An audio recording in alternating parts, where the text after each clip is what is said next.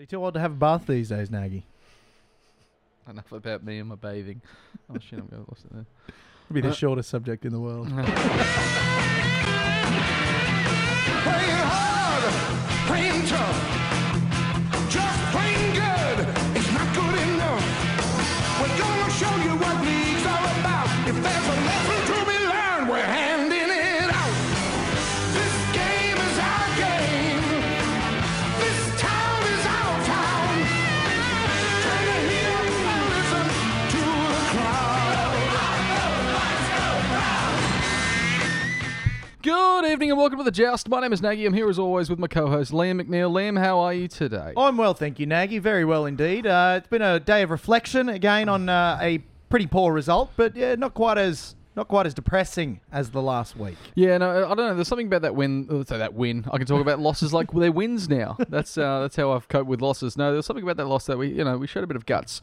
Of course, we're talking about the Tigers game on Friday back at the graveyard shift, and we went down. We went down 16-25 to the Tigers. But did we really think that we were going to win that game, Liam? Yes, I did actually. I really did. Again, it's the hope debacle that we've been discussing the last few weeks. I thought when Connor Watson was ruled out, I thought that was a big blow. And then I had a look at their side, and I forgot, certain things about the Tigers since last time we played them. Since we last played them, they've acquired Robbie Farah.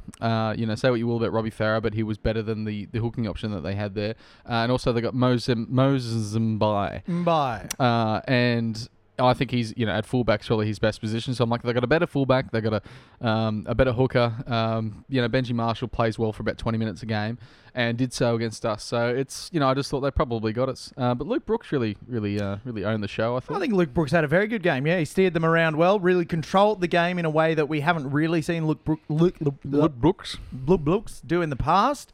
And yeah, I just think we were fairly comprehensively outplayed. I thought so too. For most of the game, I thought they were the better side. But also, we threw it away in several different areas, Liam. But as is tradition. As is tradition. We can't have a game of football without throwing it away at some point. Now, Liam, I'm going to throw it to you. What went right for you that game? Nagy, what went right? Parts of the second 40 minutes. Now, one of the best things that went right for me was the form of our young prodigy, Kalen Ponga. Obviously, had to move into the halves to cover for Mitchell Pearce's injury through a cork. Yeah. Someone opened a champagne bottle around him. Oh, we don't have a joke sound. We just use That's a good one. That's the Pong sound. Well, there you go. We're talking about hashtag Pong Strong, so it's appropriate. I thought he slid into the halves very well. We saw what he can do in Origin in that front line, and I thought he really steered the team around well in the absence of Mitch Pearce, which is what Jack Cogger needed. And again, I thought Jack Cogger, not bad. He's showing what he can do with a dominant half beside him. The bench fired. Now, Herman SASA came on pretty early. He had a good game, I think about 134 running meters, 34 tackles, 2 errors, but he brought a lot of energy off the bench, as did Chris Hyington. Yeah. I thought he was one of our better players late in the game when he came on. Brought a lot of energy, real go forward. And JJ Felice, solid off the bench. Didn't blow us all away, but I thought he was quite good off the bench. Showed enough that he can, really offer a lot to us. Our building pressure. Now, in the first half, we couldn't build pressure to save our lives. No. But the second half really improved on that, which was interesting because with Pearce going down, I thought, oh, there we go. We haven't been building pressure in the first half to convert into points. Not going to happen. But then we started tightening the screws a little bit, started exposing a few errors in the Tigers game. So I thought that really improved throughout the game. And last but not least, the defense in the red zone. Now, the result doesn't really show it, but on our own line and inside the 10, 20 metre area, I thought the Knights defended quite well. Yeah, well, there's an article that came out today, courtesy of the Hammer, Josh Spiegelman, as are all our stats, courtesy of the Hebrew Hammer.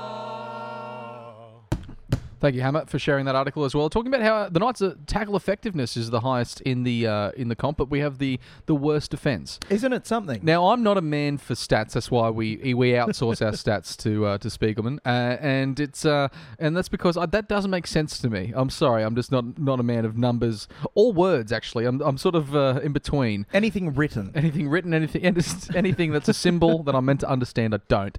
But it was interesting to see, and look, I think we did defend well at points. points in there, but we really threw the game away. Look, what went right for me, we did score. We managed to, look, even though it was 25-16, we scored 3 tries apiece.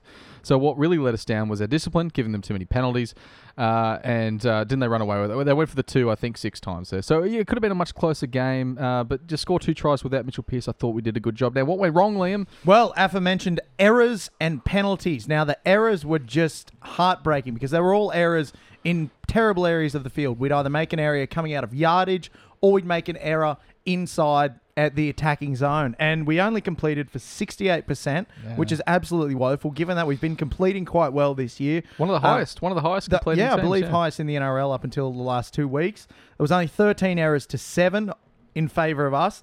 And we didn't get to our first kick for the first 17 minutes. Now, that was a stat I've never heard mentioned, but the Fox NRL commentators brought light to it that we didn't actually complete a set for the first 17 minutes. And then when Mitchell Pearce finally got his first kick on the 5th, it was a beauty. The crowd erupted. They did, because we hadn't seen it all game. Yeah. That's a stat I've never heard, but it's a bizarre one. Yeah, it was an interesting game. And, we came apart at the seams, losing Pearce, coming back in the second half, and looking like we could have, leaked a lot more points and thought without Pearce there, the orchestrator, we could have gone to tits. And we sort of did in parts. But but to have Ponga really step up, everyone got to see what Ponga was like in the halves, and that was exciting to see because he was involved, he was there. It was wonderful. And just when I was explaining to Cassie, my girlfriend who I was watching the game with, I was like, you got to watch Ponga because, he's just so good. And she was like, why is he so good? And then he just big step out from the 20 and goes over pretty much untouched. It was a beauty. It was a really good step. But again, it's kind of a strange thing from Elijah Taylor. You've got the best stepper in the game and you rush up off your line to him. Yeah. And you can't adjust. It was a stupid play from Elijah Taylor. Another thing went wrong. Funnily enough, we've just been talking how good our defence was. In defence, we had some issues. Now, the issue was not with the tackles being made, Nagy. The issue was letting the Tigers come to us. Yeah. When the Tigers would generate a head of steam, generate a bit of momentum off the back of their forwards, a defensive line just kind of stood back and let them approach us, let them approach the Knights line, and it really let them get a head of steam going, which then opened up the back of the ruck, which we all know how Robbie Farah is. Again, like you said, say what you will about him, we have in the past. Yep. But he really exploited the back of the ruck on the back of our defensive line just not moving up. We just gave them time and space and let them do with us what they would. Well, it was sort of chalk and cheese watching, I think, the Tigers forwards sort of dominate that ruck early. There was comments made through the early, after the game, that say that Dan Safidi looked pretty gassed through that game. Just looked he missed a couple of key tackles. He was running all right, but he just wasn't doing it as often and just looked like, we went through a large part of that first half without, early on, without touching the ball, really. The Tigers just had all the ball and put a lot of that pressure on us. And it seemed like that's when cracks start to show. So, and also, before I jump into this, I'll ask you, Liam, what went wrong? We've just been discussing what went wrong. Oh well, the thing I really want to talk about is there's 2 players that really stood out to me, and what we'll call hats back on. Hats back on. Yeah, which is unusual because we usually starts with a hats off. So I know I know we've gone off script, Liam. It's bear with me. Hats back on, Liam. Went to I think there was 2 standout players for a while there in the first half. It looks like it's like all the players, as they do watch the show each week, and they really wanted the hats back on because there was plenty of nominees. Some weeks we find it really hard to pick anyone for hats back on, but there was 2 players in particular. Liam, who was yours? For me, it's got to be Josh King. We've said it a few times on this podcast, and, I'm sure Josh is a lovely fella. I'm sure he's a great guy, but he's just not up to first grade standard. I think, again, courtesy of Josh Spiegelman, Josh King had 2 runs for 10 metres, 1 post-contact metres, one post-contact metre, because it's not singular. It's singular, yeah. Which is our word of the week, Nagy. Word of the week this week, singular. And 15 tackles with 3 ineffective. So fully 1/5 or 20% of his tackles were ineffective tackles. He held off Russell Packer for the first try when Fitzgibbon had him one-on-one. Yeah. King just kind of waited. I know he was waiting for the offload, but still, you can't have one man on Russell Packer. It's Josh King. There's players that don't usually score tries, and then they'll score against us. I don't know why. Maybe because we have shit defence. That's probably why. But it started with Sean Lane But yeah, round one. Yeah, scored two. Scored two against us. He got a couple on the weekend, actually. He's not he too did. bad. He also got two against us the second time. What was that? I think it was just that close to the line, the big fella that we can't stop. And Russell Packer was that big fella this week. He just sort of hit and then waited and then went, no, I'll keep going. One of the softest tries I've ever seen. Yeah, it didn't look good. And so Josh King was yours. I think it was a lot of people's, Josh King, because he only had that one stint. I don't understand Brownie's forward rotation. I know we're all adapting to this 8 interchange thing now. Yes. 8 has it gone out of 6. They're talking about going down to 6, and so it's obviously you got to change it. And once necessarily when you're on once, you come off. You might not be going back on like the good old days when it was 12. Well, the great days when it was unlimited interchange. And football was terrible. So, but now you think Josh King knows that. He got promoted to the starting lineup again.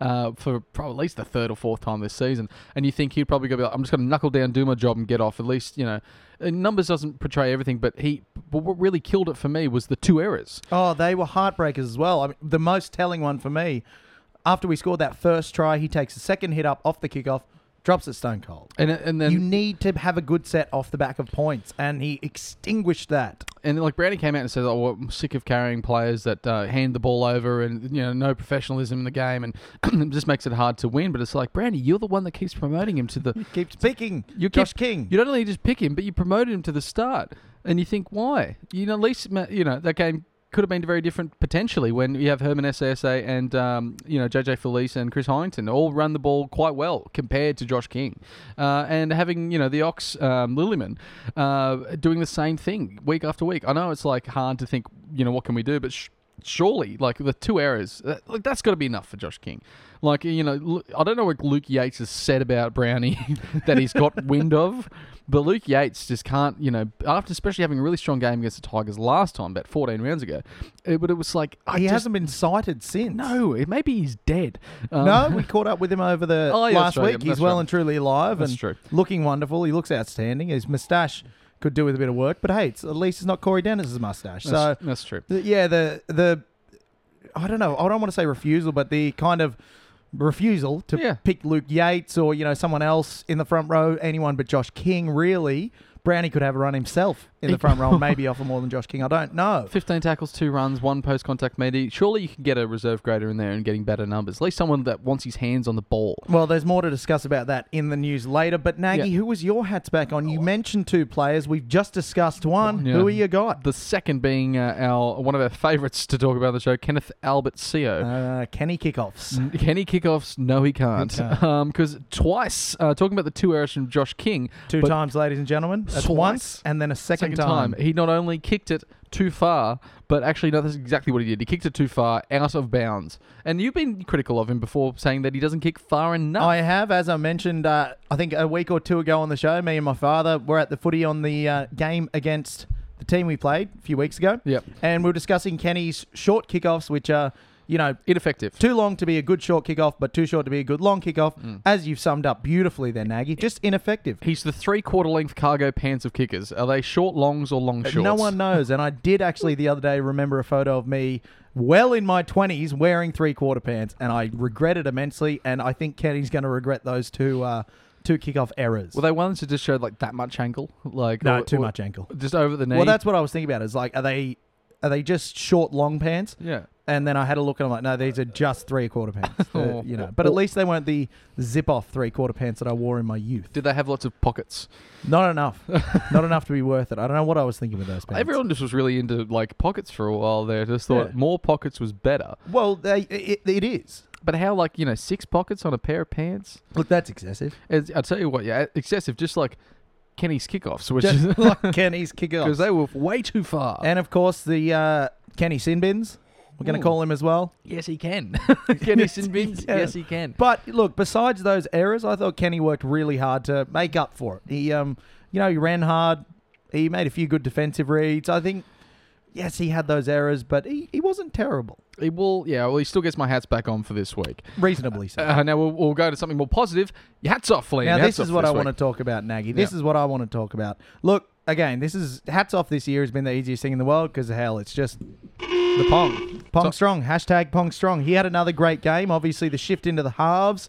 could have disrupted his game, as it would many young playmakers like himself. But the stats read beautifully. He had 163 metres, 4 tackle busts, a try, a line break, and an offload. I think, he was in everything. He was everywhere the Knights needed to be, and his kicking game was quite good. A few good long kicks, really nice short kicks to force a few repeat sets, which the Knights haven't been great at over the last few years.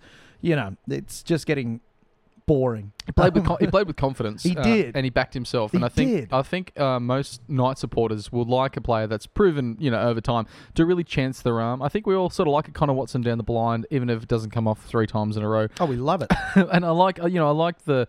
We've never been good at these sweeping plays that other teams can do. Never been good at it. But then we were sort of guilty previously, I think against the Bulldogs especially, of just sort of spinning it to that side and just hoping that we're going to find an overlap.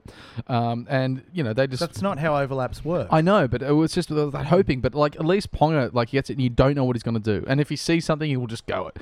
And good on him for it. I think we all like him.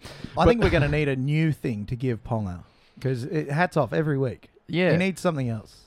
Pants? Maybe he can take... Oh, yeah. Pants off for the Pong. Yeah. Hashtag pants off for the Pong. Ladies and gentlemen. Let's get that one started. Let's get that firing. Yeah. How about yourself, Nagy? Who did you have for hats off? My hats off was the Italian stallion, Aiden Herrera.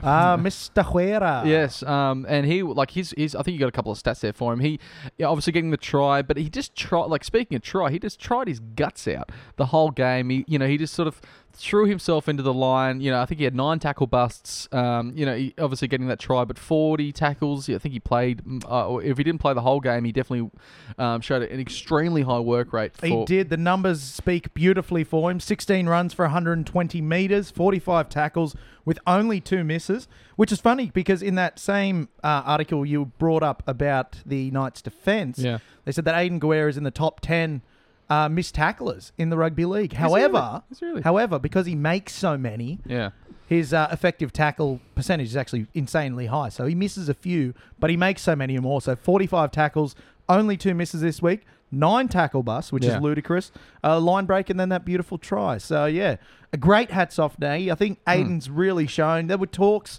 when we signed him, that maybe he's not the player he used to be. And I think we're exactly right on that. He's playing a different style of footy. He's not that wide-running second rower that he was at the Roosters. Well, I don't think he can afford to be. No, he can't. But he's really turned himself into that workhorse that every forward pack needs. I think, when we look back, inevitably at the end of the year, as we want to do, I think he's going to come up in talks of one of our best signings. Yeah, it's going to be really interesting. And obviously we've got the game this week against the Warriors over there, I believe. Mount Smart Stadium in Auckland, I believe. Yeah. And I've written a really very in-depth breakdown of how to take on the Warriors, how to beat them in Auckland, what to do. Who the fuck knows? Who knows? It's really impossible.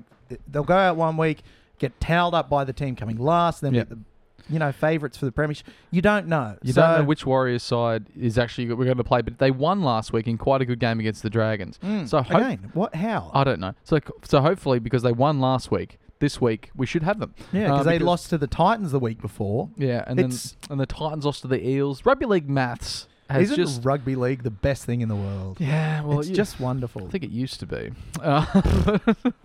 You're boring. I know, right? But obviously, how do you think we're going to go against the Warriors? I know you have no idea, but let's see the team lineup. Obviously, Mitchell Pearce is carrying that cork injury. Baz just posted that he will take the number 7. Yep, take it as read, according to Baz, that he will play number 7. How do you see that squad come together, assuming that Mitchell Pearce is maybe a 50-50? Look, I think if Pearce plays, you keep Cogger in the halves. He's shown that he can play with Mitchell Pearce as his halves partner. Yeah. That will free up Ponga to remain at the back. Danny Levi starting to show some form at hooker. If they drop King, promote JJ Felice, I think we're in with a red-hot go.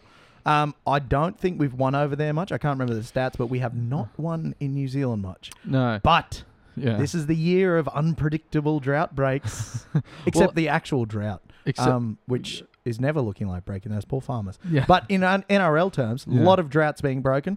This could be the one. I think we're going to get it. Any team with Ponga in it, and hopefully with Pearce in it as well, you'd sort of back us. We haven't, even again we lost that game, but we still managed to score 3 tries. We matched them with tries. We let ourselves down. We let the team down, ourselves down, and the fans down. And the whole city. And the whole city. And the entire region. The whole region. And the farmers. We really let the farmers down. We let the farmers down as well, because there's a lot of them in the Newcastle catchment area. But it's going to be interesting to see whether we actually show up in the game and actually make amends, because now sitting on 8 wins, which is what we got the spoon for in 2015. It'd be nice just to get away from that. You know what I mean? Bump the numbers up a bit. If we could finish the year with 2 wins and double our win tally from last season, although I admit, looking at the run home, that doesn't seem likely. Tough, it would be nice. It would be nice, and everything's possible, but we need those wins. I would really hate to finish on a 7-game losing streak, and especially that last win against the Titans was so promising. But it's going to be interesting to see. Tell me the news, Liam.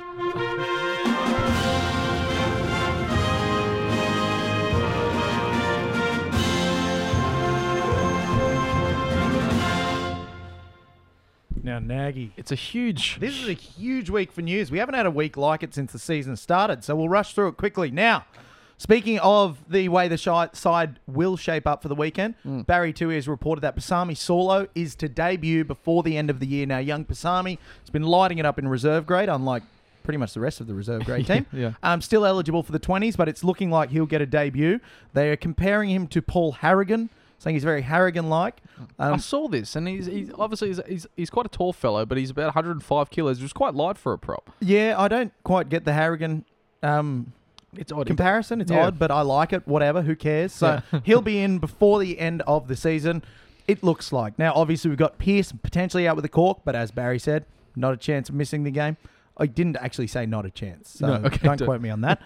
Watson has been listed for around 23 returns, so we're still without him for a bit. Yeah, suffering groin as well. Suffering a groin problem. But sticking with our last news item for the Knights, Jesse Remian signing for 2019. I think, Elliot, we've got a bit of footage here of Jesse Remian. This is his effort on the weekend. He's become a very powerhouse centre. You'll notice he gets the ball one-on-one with Brian Kelly, strolls through him, powers through 3 or 4 players. It's good to keep an eye on these signings we've got for next year. It's like a bull, like in a China shop. But bull in a Chinese restaurant. But holding a ball. Holding a ball. And if the ball was going only for a line. Never seen a bull do that. No. If anything, it's probably not a great example. But he's going to be very exciting. And you'd think, with our outside backs, and often our outside backs and our props have been under scrutiny this year. So it's going to be seen. We obviously get the prop. What's his name? The new fella from the Storm. Tim Glasby. We've got Tim Glasby coming in, and Edric Lee and Ramian coming in as well. So it feels like we're just going to get a little bit more fight. Around the hopefully we do. Otherwise, there might be the Jack Bird story, and then you get a placenta like that comes to a new club and just falls to pieces. I thought you said a placenta like that. A placenta? No, you didn't. But that's okay. Now, next piece in the news. Last week, the NRL has announced 5 new Immortals. Now, they came out and said we're going to be releasing 2 new Immortals, and then on the night they just said, bugger all of you, we're doing 5. And I think it's wonderful. I think it's great. Now, they announced the 3 pre-war Immortals. Immortals. Thank you. That's right. Which are Dave Brown, Dally Messenger, and Frank Burge. Now, people have been saying things about whether or not the pre-war guys should get in, whether they shouldn't. I think they should have, absolutely. Without rugby league, without Dally Messenger, you don't have a game of rugby league. Frank Burge basically invented this, the try-scoring forward. He invented that. There's no 2 ways about it. Yeah. And what was the other one? Dave Brown. He scored something like 38 points in a game and 1 million tries. They all have to be there. They should have been there from the start, but it's done now and it's dusted. They need to be in the Immortals. The second 2 were Norman Provan and Malcolm Meninga. They were the 2 ones that are still with us. They were the 2 post-war Immortal. Is Norm Provan still with us? Can we change the name of the Immortals, please? Because I just cannot say it. I believe Norm Provan is still with us and was actually there to be presented with his Immortals jacket. All right, I got asked about the Immortals about 2 years ago, and then someone who didn't follow the game, they said, "Can you name the Immortal? Who are the Immortals?" And I said them, and I named Norm Provan and Summons as well, and I was like, "Yeah," and then I was like, "Yeah, this is all," and then I realised no, none of them are there. It's a weird group because obviously you got the Rugby League Hall of Fame, and then you've got the Immortals, and then now now there's 12, 13. And, obviously Mal Meninga, I could definitely back Mal Meninga because obviously, if you look at the game in a really holistic sort of a view, you've got him as a player and all that he achieved, now him as a coach and then all that he achieved. You're like, well, him as a, up to this point has given so much that you could recognise, as a whole view. So but the rest, I don't know. I just don't know if they're, like, I don't say they're not relevant. They shouldn't be celebrated. But I think it dilutes the pot a bit, doesn't it? Well, does it dilute the pot, Nagy? We've had rugby league for 110 years now, and we only have 13 immortals. That is essentially one immortal per decade, which roughly lines up with, what an immortal should be, a once-in-a-generation talent. It's more... It's going to come under more scrutiny when you have the likes of Billy Slater, Jonathan Thurston, Cameron Smith. Who am I forgetting? Darren Lockyer, possibly. In 5 years, they'll be doing another batch of immortals. And it'll come down to, well, hang on, if we've got 3 to fit in that category, all of a sudden, well, hang on, they're not immortals perhaps because they should be once-in-a-generational talents. But the confusion that you're talking about, Nagy, stems from how poorly it's been handled in the past. Yeah. Obviously, the immortals was dreamed up by Rugby League Week, was owned by them until very recently, and then the NRL have taken it over. So I think what the NRL are doing with this is saying, all right, all the past immortals talk, we're getting it out of the way, it's done. From in future, it's just going to be fresh immortals talk. There's no more debate about the pre-war immortals because it's done. Yeah. The NRL have now updated the Hall of Fame. They've updated the immortals because nothing had been done with them for, a decade and a half. Yeah. So the NRL are really trying to take ownership of the concept. I think they've done it really well. I love the history of the game. Yeah. But the most important thing about having these players in and listening to Rugby League Digest, great podcast, by the way, give it a listen. They have their own Hall of Fame and they discuss, if you're nominated, can you tell the story of rugby league without these particular players? Oof. And I think those 5, the only one you could probably say no. I was going to say Norm Proban, but even then you can't because he's on the goddamn trophy. Yeah. These are, a number of players who I don't think you can tell the rugby league story without, which is what the Immortals concept should be about. Players who basically made the game of rugby league worth talking about. Yeah, I understand, but to have 8 for so long, 7 for as much as I can remember, 8, and then now it's 13. It's like, well, it's a big jump. You know what I mean? But they had to make the big jump because they've only just taken it over, and they don't want to do once a year. Make it more of a celebration, rather. Yeah, but then it's not the Immortals. That's what the Hall of Fame's for, Nagy. You want to do that once a year, but the Immortals concept should be one every 5 years and maybe 1 or 2. But because it had been neglected for so long, we had to have this big influx. So. I see where you're coming from, Nagy, but I disagree respectfully. That's all right. You raise valid points now, Liam. As do we all. Next item in the news. No, before you go, I think Rugby League. Rugby League Week had the. Were you Big League or Rugby League Week when you were growing up? Which magazine did you lean towards? Whichever one I could get my filthy little mitts on. I loved them both. I just love reading about rugby league. If it's printed on paper and it's about rugby league, I'll read it. It's you'll take it to the can. No, I wouldn't take it there because it lived in there. Sorry about that. Was that your mug? No, I've just bumped it with the heel of my palm. But yeah, no, I didn't take it to the can, Nagy. Yeah. It lived in the can. That's where it stayed. Yeah. Rolled up. It's almost auxiliary paper. Yeah. Rugby League Week, thoroughly absorbent. No, it was always Rugby League Week, only because it had the player, the review numbers. The player ratings. I missed the player ratings. But you never saw a 10. No. It was only a player, because this is my problem with it at the same time. I hate it. Every week I looked at it and I was like really hoping that my favourite players at the time, usually Josh Perry. Well, I don't know. When would Josh Perry ever get a 10? No. But I'd be like, if he got a 6, I'd be like, what? And then if he got a 7, I'm like, yeah. But then if he got an 8, pretty much that was, if you started the game, you're looking between a 5 and an 8. You needed to do something. You needed to be breaking records and to get like a 9. And then 10 was never mentioned and you could never get a 2. Players that like came on and immediately got injured got 1 or something like that. And it's like, no, just give them a 0. Yeah. Just, they may as well not have played the game. Which I think all good player rating systems will do. You basically start with a baseline of 2 or 3, yeah, and then you add to that or subtract from that. But if you don't get enough time to add to it, just say, well, you didn't get enough time to add to it. The rugby union does that. Well, then you had Big League who had better stats but no player rating. So I was really angry. I was always really angry at it. But You're an angry young man. I'd flick back to it so quickly. I had a huge stack of them. But I was always Rugby League Week, even though sometimes it was a bit shit. Rugby League Week was it was just really thin, and there was only maybe like 7 good pages. But they always had posters as well because they were bigger.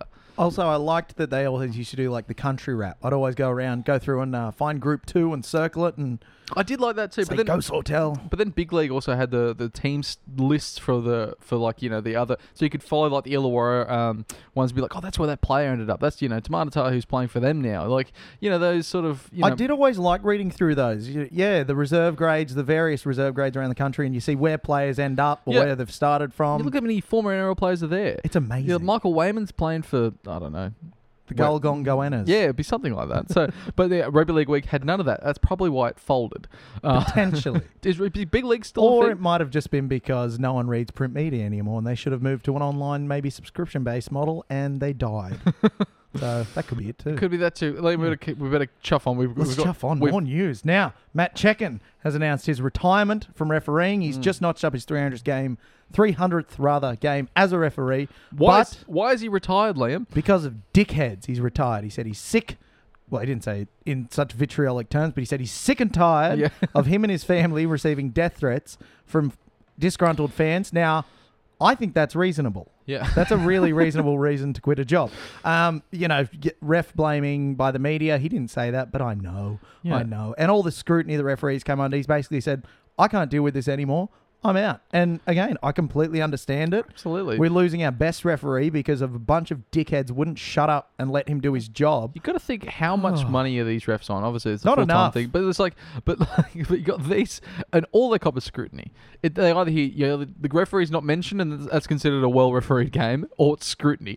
And you either get one or the other. And obviously, these death threats, I think a lot of them stem from, it needed to be police escorted out of New Zealand. Is this correct? After the World Cup, due to the call he made where, I believe it was an Andrew Fafita, try in the game against England. Yeah, and he made the final, and he needed a police escort out of the country. He had the AFP escorting him back into Australia. And again, the death threats, it was the correct decision. But people are like, you should have gone to the bunker, you're an asshole, I'll kill your kids. Still would have seen the same decision because it was the correct decision. It's terrible.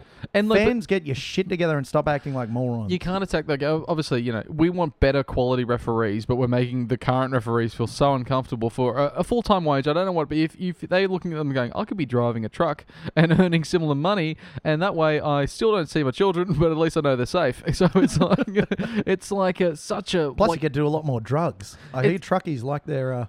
It's hard. Like, imagine being oh, Jesus, Lamb. Can we cut that in post, please?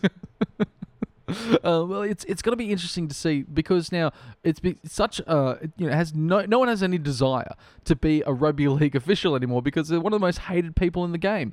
Because you could be a fan and be loved by everyone else who's a fan, or you could be an official and be hated by everyone that around a game that that you've supposedly grown up and loved yourself, because no one's becoming a rugby league official that really loves soccer. So it's like you have to have this love from an early, and then take it on as a profession, only to be told week after week you're really, really shit at your job by thousands of different people. Because at any given time, the longer a referee's a referee in the NRL on television making decisions, it's just like you're going to have tens of thousands of people, armchair, greats of the game, just sort of just sitting around, never picked up a pair of boots himself, but going, oh, he doesn't know what he's talking about, and oh, back in my day, and oh, he's a joke, and it's just, imagine, they would cop that outside of the game as well, trying to get around. And not only that, hearing it from the NRL media as well, regularly, all so often. And predictably, the NRL media have distanced themselves from this, saying, oh, it was the actions of fans who have, pissed the referees off and scared them to death, when it was they themselves who created the climate that empowered fans to do this. They've always had a target on the referees. They've been, free to bash and lampoon and ridicule refs whenever they want. So the fans take that as a sign of, oh boy, that's okay. I can tell a ref his kid's not going to last the week, because the media, say bad things about the ref all the time as well. And they've distanced themselves and said, oh, well, the media, we have a responsibility to report, and so it's all the fans, and they've really made a shit out of this. They've shit the bed there. And you can guarantee that he won't be the last. And even the officials, you look at the Bill Harrigans or the Tim Manders or the Sean Hampsteads and things like, and it's like they all only do it for a certain time, then they leave. And that was when that was doing it as a part-time job. So there's not a long life as a referee, so why would you want to, it's just a terrible... The quality of referee is not going to go up, because it's only going to go down, because you have people that are sort of reluctantly falling into the position because others have left. And on a side note, I was drinking the same water that I poured for you, Liam, that I got from the laundry tap here, and it just tastes a bit strange. Really? I found it to taste quite nice, but I'll top you up anyway. Thank you. It's like, how do you expect your referees to improve when the powers that be and the media and the whatevers are constantly cutting them down so they don't know where to improve? And we all know our thoughts on this, Nagy, and if we don't move to the next news item, this is going to be a 4-hour-long podcast. Huge news item coming straight out as we're walking into the Annie Dome tonight. Straight out of the riff. Yeah. Hook has been hooked. That's it. Old Merv Griffin out there at the foot of the hills has been given the heave-ho by Philip Ronald Gould. Tastes metallic, the water. Anyway, it's like sucking on a coin. This is every week. There's lead in the water, Nagy. Oh, well, hasn't got me yet. And yeah, it's interesting. And then this is... Yes, it has. You've slowed considerably. So he's been sacked from this point. He's been sacked. He's no longer the referee. He's no longer the coach of Penrith. He's also not the referee, though. He's not the referee either. But he never was. Yeah, I tell you what, there might be an opening there. So that, has that ever been done? Someone coach? Oh, yeah, Gus come on. And Michael Maguire went to become referee's coach. Yeah, but to be actually on the anyway. One side. We'll put that to one side. He's been sacked by Gus Gould. The only person that could sack him in that club being the football manager, CEO, whatever his role is. Now he's done this before, but never his team is coming fifth. They've won their last two. And it's a month before the finals. They're somewhat favourites.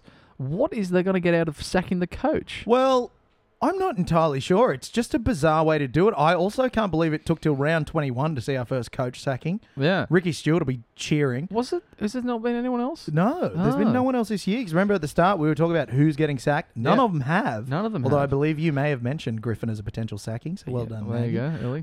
But yeah, it's a really strange one. But a few people have pointed out that the last few weeks where they've had these ridiculously good comebacks, the game plan hasn't allowed that comeback. They've played to this weird structure that Griffin has that sucks, and then when the players throw it out and say, let's actually play some footy, that's where they're looking unstoppable. I was watching that game on the weekend where they won 40-31. Yeah. It has the potential to be the greatest game of rugby league I've ever seen, A, but B, you saw it. Penrith were really structured. The structure didn't really work. It didn't suit the players. Yeah. Then when they threw that out the window and had some fun, they just absolutely went to town, and that seems to be part of the basis for it. It's like Griffin couldn't lead this team to a premiership as far as people seem to think. But again, at this time of the year, mere weeks after Gus came out and said Griffin won't be sacked, he's the coach, he's doing the job. To do it now is just really, really strange. It's also like they might say the players are pushed for this as well, but look at Gus's tenure here. Tenure. Here, and it's like very early on. I think in 2013, 14 or something that he managed that he got himself there. This is now 5 years into his 5-year plan, and actually closer to 10 years into his 5-year plan. It's just that he had the 5-year plan. And he talked about it, and sure they moved up the ladder, and they sort of went back down, and they're back up around that top 4 again. But then he sacked Ivan Cleary to bring in Hook. So it was like also the reason for sacking Ivan Cleary was that he looked tired. And that's Gus Gould saying to someone else that they look tired. Have you seen Gus Gould? The man needs a sleep apnea machine ASAP. He can't see anything more than 4 foot in front of him. You thought Coles had some problems with bags. There's bags under his eyes. They're giving him real grief. At least they're not single use. Yeah. It's really awful to think. But it's like, where does the accountability come? You put him in, you appointed him as coach, and now you're not happy, so you're sacking him. I understand that's the role of the football manager, surely, but surely he would go, well, that was actually my mistake, boys. Sorry about that. He's actually a real wanker. I'm going to step down with him and throw. But he's not. He, if anything, he keeps it at arm's length and keeps himself in the role. And this now, I don't know. Does anyone want to go? Who's replacing him, Liam? Who do you think's going to go? Actually, who's replacing him is Knights legend Cameron Ciraldo. Cameron Ciraldo has been assistant coach to Hook Griffin throughout the season. Yeah. Apparently, he's quite good at it. There was, all this talk about Anthony Griffin's lost the dressing room, but that happens to every coach. They say that about every coach, ever. And then they don't get sacked, and they're like, oh, no, that was all a lie. Turns out this one might have been true, but it sounds like Cameron Ciraldo will be caretaker coach. Now, Gus Gould came out, I think, 3 weeks ago and said that Trent Barrett will not be coaching at Manly in 2020. So that's probably a lie. He said that some other coach won't be coaching. Yes, that's probably a lie. I think he's going to bring in 5 or 6 coaches and then just pay them to stand around while he coaches anyway. What's the point? He's also could he take on the role himself? I don't know. Look, I don't know whether what's the ins and outs of that, but apparently, why would you want to go there when Gus Gould decides to sack coaches on a whim? It seems like there's no job security for anyone. They must be paying these coaches out also before their contract finishes. But here's the thing, Nagy. Now, you mentioned that Gus was talking about a 5-year plan. It's actually been misquoted. He was talking about a 5-coach plan. 5-coach plan, He's gotten rid of Matt Elliott, the other one, Ivan Cleary. Now, Hook. Yeah, Hook. Yeah. Ivan Henjak, I think he got rid of... No, that was the Broncos. That was the Broncos. We had 2 Ivans going at one stage. We had 2 Ivans. It was really confusing. But yeah, it looks like it's actually a 5-coach plan. So whoever's next is out the door straight away anyway. But that 5th number 4. That 5th one, he's up for a premiership. He's set. Surely. But he might be trying to cash in on the luck of going into with a new coach, a caretaker coach, and the kind of I don't know, winning feeling that you get. If you remember when Danny Medeiros took over from Stone, and then we managed a couple of wins in a side that didn't look like we could manage anymore. I think we got 2 from the last 4 or something like that. If you remember that fellow that took over from, who was the Tigers coach? I'm trying to think of. Jason Taylor. Jason Taylor took over at Souths. No, he took over at Parramatta, and then they had that dream run in 2009 as caretaker coach before going to South, so not being able to punched by David Farr-Longo. I think we all wanted to punch Taylor at one stage or another. But there's always, and then Freddie at the Roosters taking over, I think, from Chris Anderson, and then winning the grand final. And then, or did he win? Has there ever been a caretaker coach win a grand final? I'm not sure, but you tend to get this sort of freedom. And I remember Freddie saying it was great coming as a caretaker coach because I was just there, and it was things are already done for me, and I could just I was just one of the boys. And he's like, but then the next year when he was the full-time coach, he got really drunk and then was trying to get into someone's, I think they were staying in cabins, I think it was in Port Macquarie in pre-season, and he was shirtless and really drunk. He was banging on the door to let him in, but it wasn't his room. It wasn't his cabin. What a legend. But yeah, and also I think it was the year that Nate Miles took a shit in the hallway of another hotel. So you can imagine what was going on in the Roosters there. A lot of fun. A lot of good times. Nate Miles, the only player that could be... oh, never mind. It was a shit joke, but quite literally. I get it, yeah. But that's kind of worrying for any team who's going to be playing Penrith in the next few months. Because once they've got the shackles thrown off and they're playing however the hell they want, they are terrifying. Well, they've already been playing well, but it's only for... No, they haven't. They've been playing well for the last 20 minutes. But now they'll be playing the last 20 minutes for 80 minutes. I don't think you could get better... it's defensive problems, surely. No, it's not. Their attack is going to be outrageous. It's going to be interesting to see if they can do it. Speaking of which, we've got them in 2 weeks. We're fucked. Do we really? 3 weeks. Oh, yeah. 2 weeks. Anything else in the news? Is such a full. That's it. I feel like we raced through it.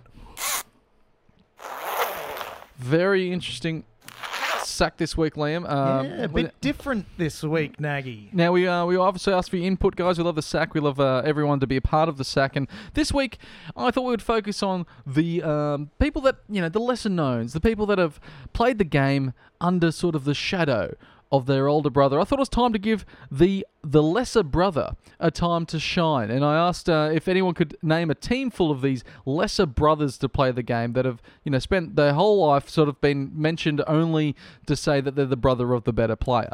So and then we thought we'll give them a chance. So we asked you to send in, and I think we have 2. We have 2 to pick finalists from this week. Excellent teams as well, by the way. Very good feedback. Now, these finalists have been selected by the fans. Both were tied on the amount of, I believe it was the amount of likes per post. Really good teams, guys. Thank you for your input. Now, our first team we have, coached by Nick Morgan, user Nick Morgan. On fullback, we have Chris Walker, brother of Ben and Shane, of course. Yeah. Well, I think you could have put any of the Walker brothers there. They all kind of weren't good always. Yeah. On the wings, Ben McDougall, brother of Adam, and Chanel Mataudia, brother of Sione, Pete, and Pat. In the centres, we have Luke McDougall, brother of Adam and Ben. Mad Pup, they used to call him. Mad Pup, and he also, when he played for the Knights, I think it was, or when he played for South, he didn't own a car. Huh. He just got Adam to pick him up and drive him to training.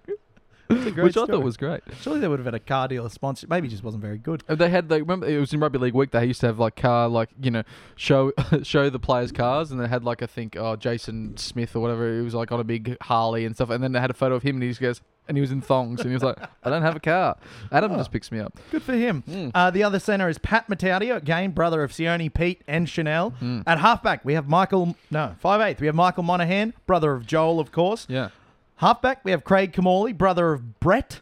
Now, in the front row, we have Steve Trindle, brother of course, Daryl Tricky Trindle.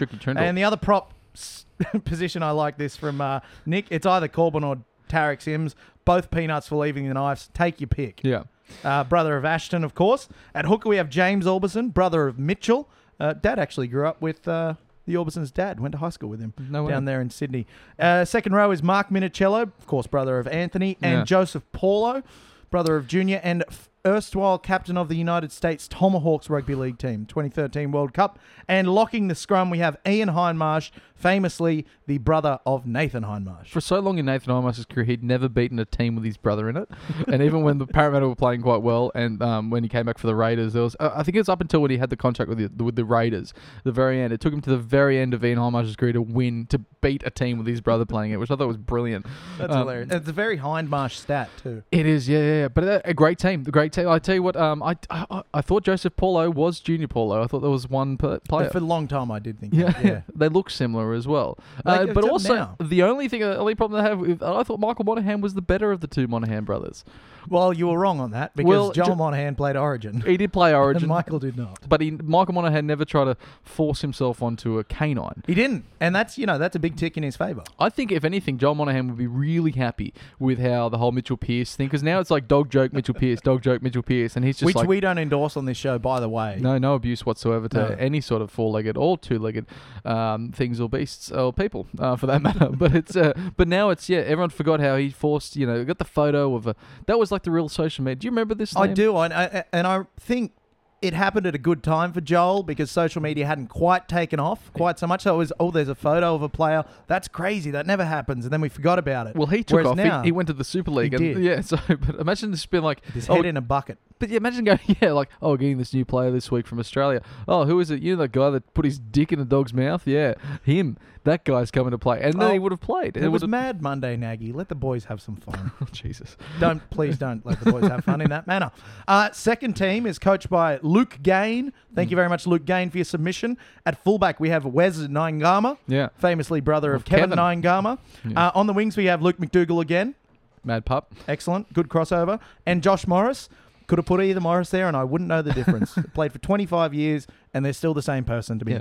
In the centres, you have Pete Mataudia. Yeah. Again, brother of Pat Chanel, Sione, and probably a bunch of others because it's a large family. Yeah. You have Matt Geyer, famously brother of Mark Geyer. I thought this was great because I even though Matt Geyer and Mark Geyer, they didn't look like each other. I've never seen in the same room. They played for different clubs. Physically the polar opposite. MG's this enormous, hulking, statuesque figure. This guy's just this skinny bloke with bald. Yeah, it's just I don't know. He played for ages too. I think he was younger than Mark Geyer too, and he always looked 15 years his senior. Yeah.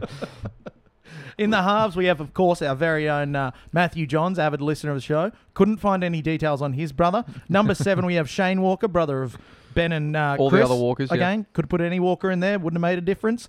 At props, we had Jason Kalis, brother of Nathan, also a very good player, only eclipsed by Nathan because he was one of the great props of all time. And Luke Burgess, the often forgotten about Burgess brother. Yeah, that was the one that went to Manly, wasn't it? He did, and then committed crimes in New York. Yeah, because he committed crimes in America, and him and John Sutton got kicked out of... They did. Got kicked out. Any more? Yes, hooker, Stephen Walters, brother of Kerrod and Kevin. Yeah. And then there was a cousin.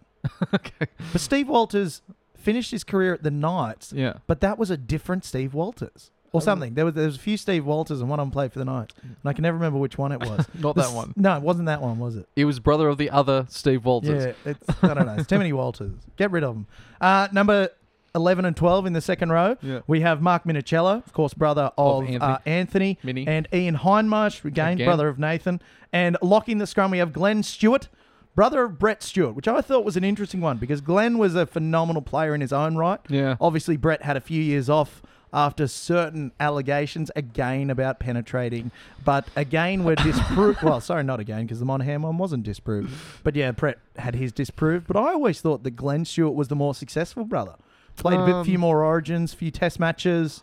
It's a toughie. I like them both. And so we're just going to deliberate now to see who wins one of our official Covenant Joust mugs. And so let's do the deliberation.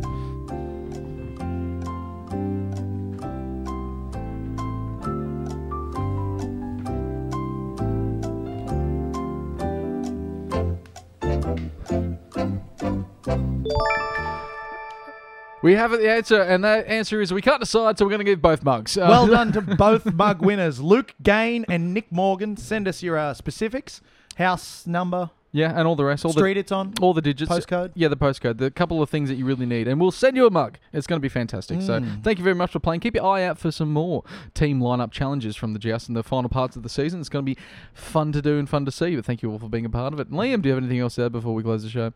That news segment really took it out of me. I know. There was lots of news. There's so much going on. Finally. Well, let's just finish with the score prediction. How do you think we're going against the Warriors? Oh, who knows?